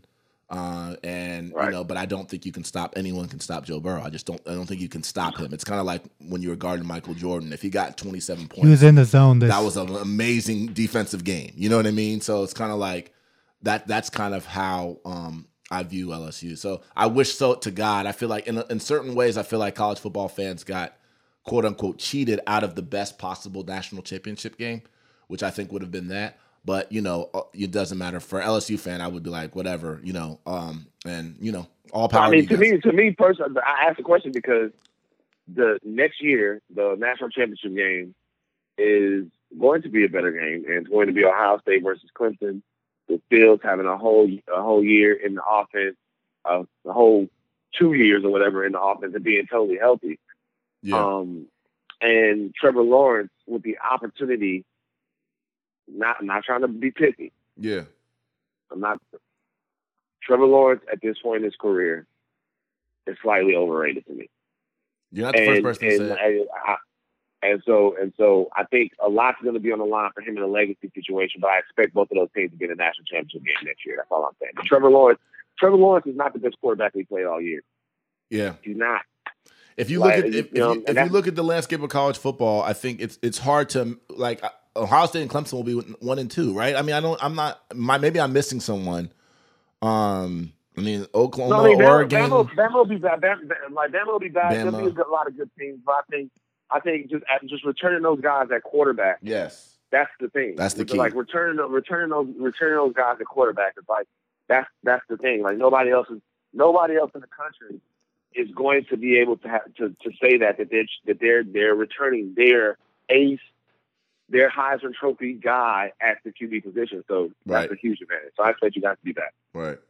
I appreciate it. Well, look, we'll I'm sure we'll talk more about this. And actually, it's interesting. Man. This season never ends. There's always stuff going on in the off season, and we're going to bring you back in also on this hip hop conversation. Like I said, it's going to be an ongoing thing for us because we obviously care about it deeply and want to make sure, when people say it's in trouble, that it makes me feel like I got punched in the face a little bit because I know we have, even if it's just a small part, we have something to do with it. So once again, thanks to Van Lathan for joining us on the Pilot Boys podcast.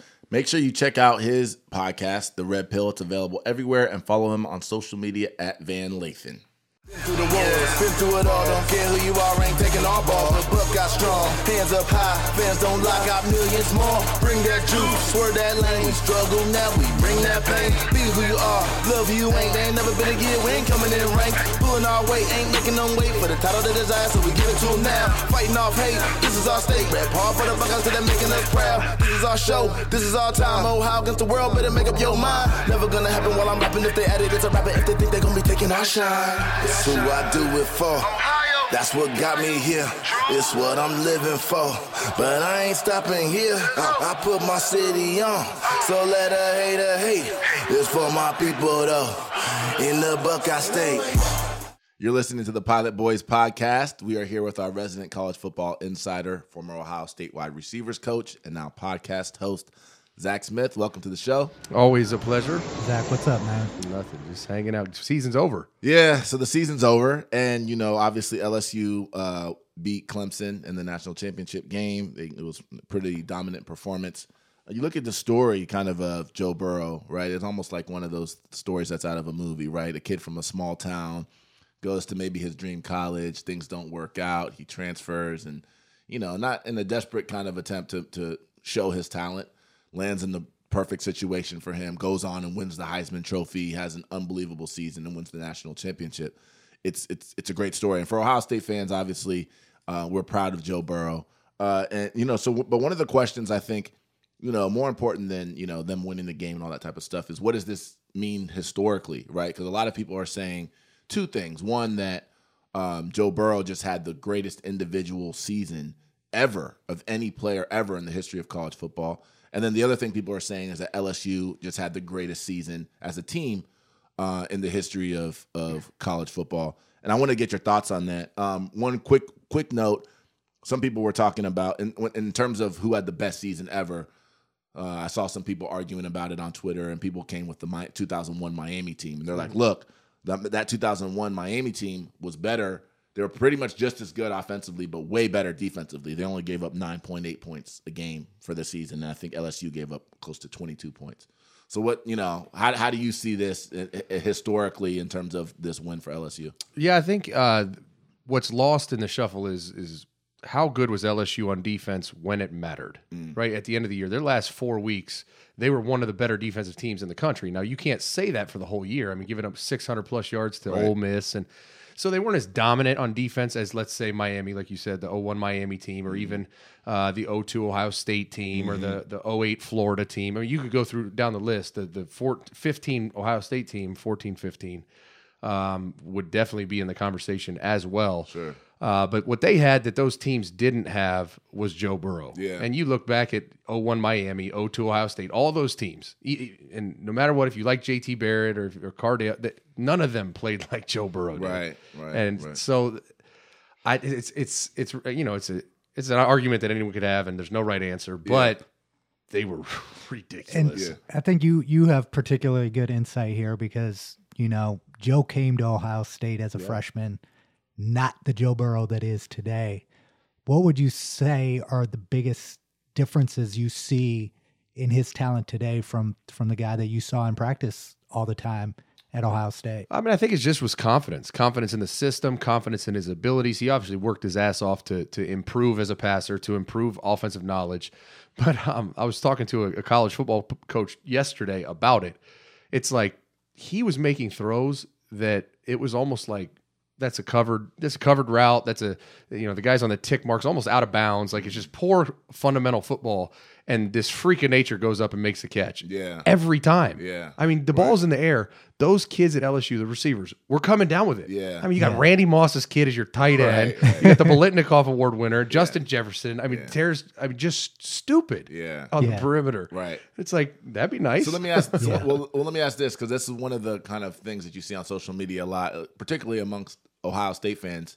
Do you believe, I mean, it's hard to predict, right? But do you believe if Joe Burrow had stayed and was able to get developed under Ryan Day, that we would have seen a similar output? I believe that, but I don't know. I mean, if that's true, what do you think? Yeah, I mean, I think that was definitely the trajectory. He just wanted to play right away. Yeah. And so it was between him and Dwayne, and it wasn't even like Dwayne won the job. Joe got hurt, and Dwayne might have had the slight edge. There was no winner yet, and Joe was like, I don't want to risk it, and so he left. Yeah. And but people want to make it like people at Ohio State didn't think he would be a great player. Right. I mean, he got recruited as the next Alex Smith. That was the selling point to Urban. Tom Herman went down and said, listen, I'm telling you, I found Alex Smith. This kid is ridiculous. Right. He's going to be the number 1 overall pick in the draft, underrated guy. That was the storyline coming into Ohio State. Yeah. And then he goes out, and he was a young kid that was developmental. He needed to develop. Right. And he did.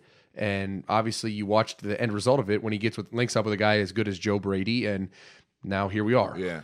It's interesting to see how much that development mattered because, you brought up Dwayne Haskins. Even when we saw him get some playing time, it seemed like Joe was an overall better fit for what Ohio State was trying to do, which was run and throw the ball, because Dwayne is great at many things, but running the ball isn't one of them. No, not at all. So I guess, moving past that, where do you see him as a NFL quarterback now that he's gone to LSU, had what some people are saying is the greatest season? Is he the surefire number 1 pick? Do you think, from what you've seen, that quarterbacks are hard to project, but he's about as sure of a thing at the next level? I mean, you look at the quarterback position and the intangibles that you look for, I think he is. He's certainly not going to be a precision passer that's just dicing people up by putting it on right shoulders instead of left shoulders, and he's not that. He's not a bad passer. He's not inaccurate, but he's not going to be Peyton Manning. He's not going to be Tom Brady, putting the ball exactly where Drew Brees. I think he's going to be more of a Russell Wilson, more of a almost, I don't want to say Brett Favre, but a guy that just has that fire, that passion, that competitive nature, and is going to go in there and win games. Yeah. So I think he's going to be the number 1 overall pick, but I don't think he's this dominant passer at that level like people might try to project him to be. Right. Last question too. Well, I guess first of all, do you think it was the greatest individual season ever that you've seen? Or Yeah, I do. Yeah. When I broke it down, I rewatched half of their season and really looked hard at the analytics. And it was the first time ever in my career that I went on even on my show and I said, I don't know what is a good option to try to stop this kid. I didn't. Yeah. I mean, you're talking about playing zone coverage, playing man coverage, like. The only thing I could come up with was simulating pressures, getting pressure on him somehow without blitzing, because he's better when he's blitzed. Yeah. I mean, he's ridiculous. He's ridiculous. I mean, he completed 70% of his passes when he was blitzed against Clemson, and completed 56% when he wasn't blitzed. Wow. So it's like, you're going to blitz him? Yeah. He's better. Right. Don't do that. Crazy, yeah. So then it's like, all right, what do you do? Sit in zone coverage? Right. Oh God, Yeah. he's going to kill you. Yeah. So I guess the last question then is, for Ohio State fans, I think one of the things that Ohio State fans want to believe is that Ohio State was the best team in the country this year.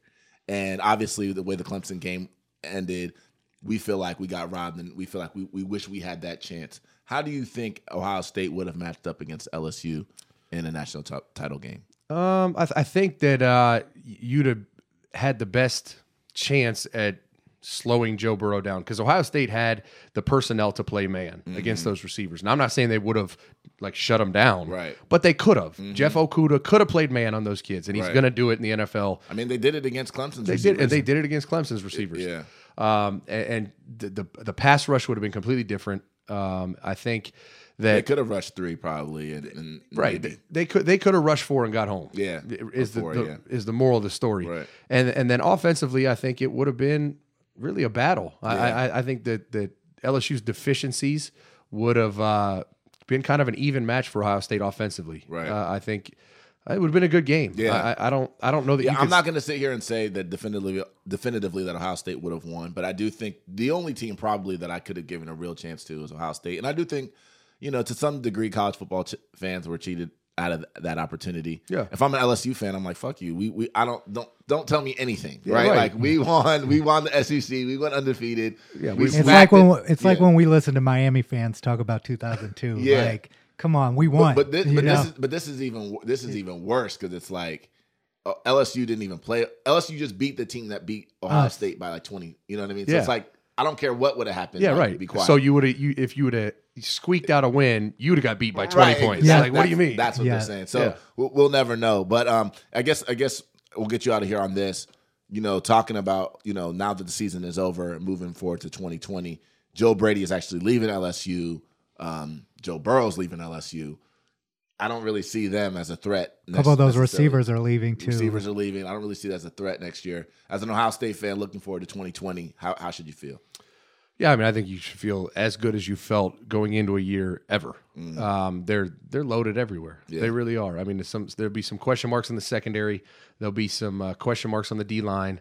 But fortunately, those are the 2 positions, especially when Kerry Combs finally they can announce that he's a freaking secondary coach. My God, it's like the Titans are going to. Hey, it'll be great if he wins a Super Bowl. Right? If they win a Super Bowl, then what if he's like, I want to do that again? Right. It changes mind. But those are the 2 positions that have, especially with Kerry returning, have been developed probably better than any other position. So you have to feel really good. Yeah. Ultimately, you got your quarterback coming back. You got your offensive line for the most part coming back. I think it's running back and secondary. Yeah, it's a 2-team. It looks like it's a 2-team race next year, right? Clemson, Ohio State probably are the most loaded teams. Certainly now. Right now it is. I mean, you can never count Alabama out. You can there'll be other teams that obviously pop up, but those are going to be the 2 front runners for sure. And one last question that I have now that you mentioned Kerry Coombs, Mike Vrabel's a guy that you worked with. What he's doing in the NFL playoffs is amazing. Mm-hmm. Did you guys see that this was his trajectory and where he was going to head? Yeah, I really do, because Mike Vrabel was one of those guys that was, I mean, he's really smart. And he's one of those guys that like book smarts and street smarts. Like, you know what I mean? Like I've always got that sense. He's savvy as shit, tough as shit, like quick-witted. Yeah. Like you never wanted to talk shit to him because he was going to just kill you. Yeah. Because and so I really look at that more than anything when I think about a CEO, especially at that league. Yeah. Like he's a guy that can look at a guy and say, listen, I was a Pro Bowler. I played for the Patriots. Yeah. I know what a culture is supposed to look like. Right. And he also didn't give a shit. Yeah. It's not like some coach that goes to coach millionaires. He's like, bitch, I'm a millionaire too. Right. Shut the hell up. Right. Sit down and here's what you need to do. Yeah. Right. He's got that presence. Yeah. So Yeah. I'm not surprised. Now I never would have saw this coming like that. I mean, he was a D-line coach, went to the NFL, all of a sudden he's getting named for head coaching positions, and I was like, holy shit. I mean, he was playing chess with Bill Belichick and winning. Like Yeah. that game was amazing to watch. And he was a football coach for like 3 years, Right. 4 Yeah. years. Right. Yeah. But he has it for sure. Okay. Yeah, no, it's amazing to watch. Obviously, as you know, Buckeye fans, it's amazing to watch what they're doing. We're rooting for him, and obviously Kerry Coombs, and we do hope soon Kerry Coombs gets announced as defensive coordinator. Right? He's going to be not just secondaries coach. No, he'll be some form. You know how those titles work. Assistant, something. But he'll definitely have a title with it, right? Or else That's he ain't exciting. coming. That's exciting. and that'll be big. That'll be big for Buckeyes fans. Anyway, Zach, thank you for joining us on the Pilot Boys podcast. Obviously, always good insight. Make sure you guys check out his podcast, Menace to Sports. It's available everywhere. That's all we have for today's show. Big thanks to our guests, Mike Hill, Van Lathan, and Zach Smith. Thanks to everybody for listening. Don't forget, sharing is caring. Subscribe to the Pilot Boys podcast on Apple, Spotify, Patreon, and YouTube. And please follow us on social media at Pilot Boys Pod on Twitter and at Pilot Boys Podcast on Instagram and Facebook. And don't forget to follow the hosts on Twitter. I'm at Mechadon Music, and V is at Viswant. And always remember, be you. You is fly. Pilot Boys out! Pilot Boys at?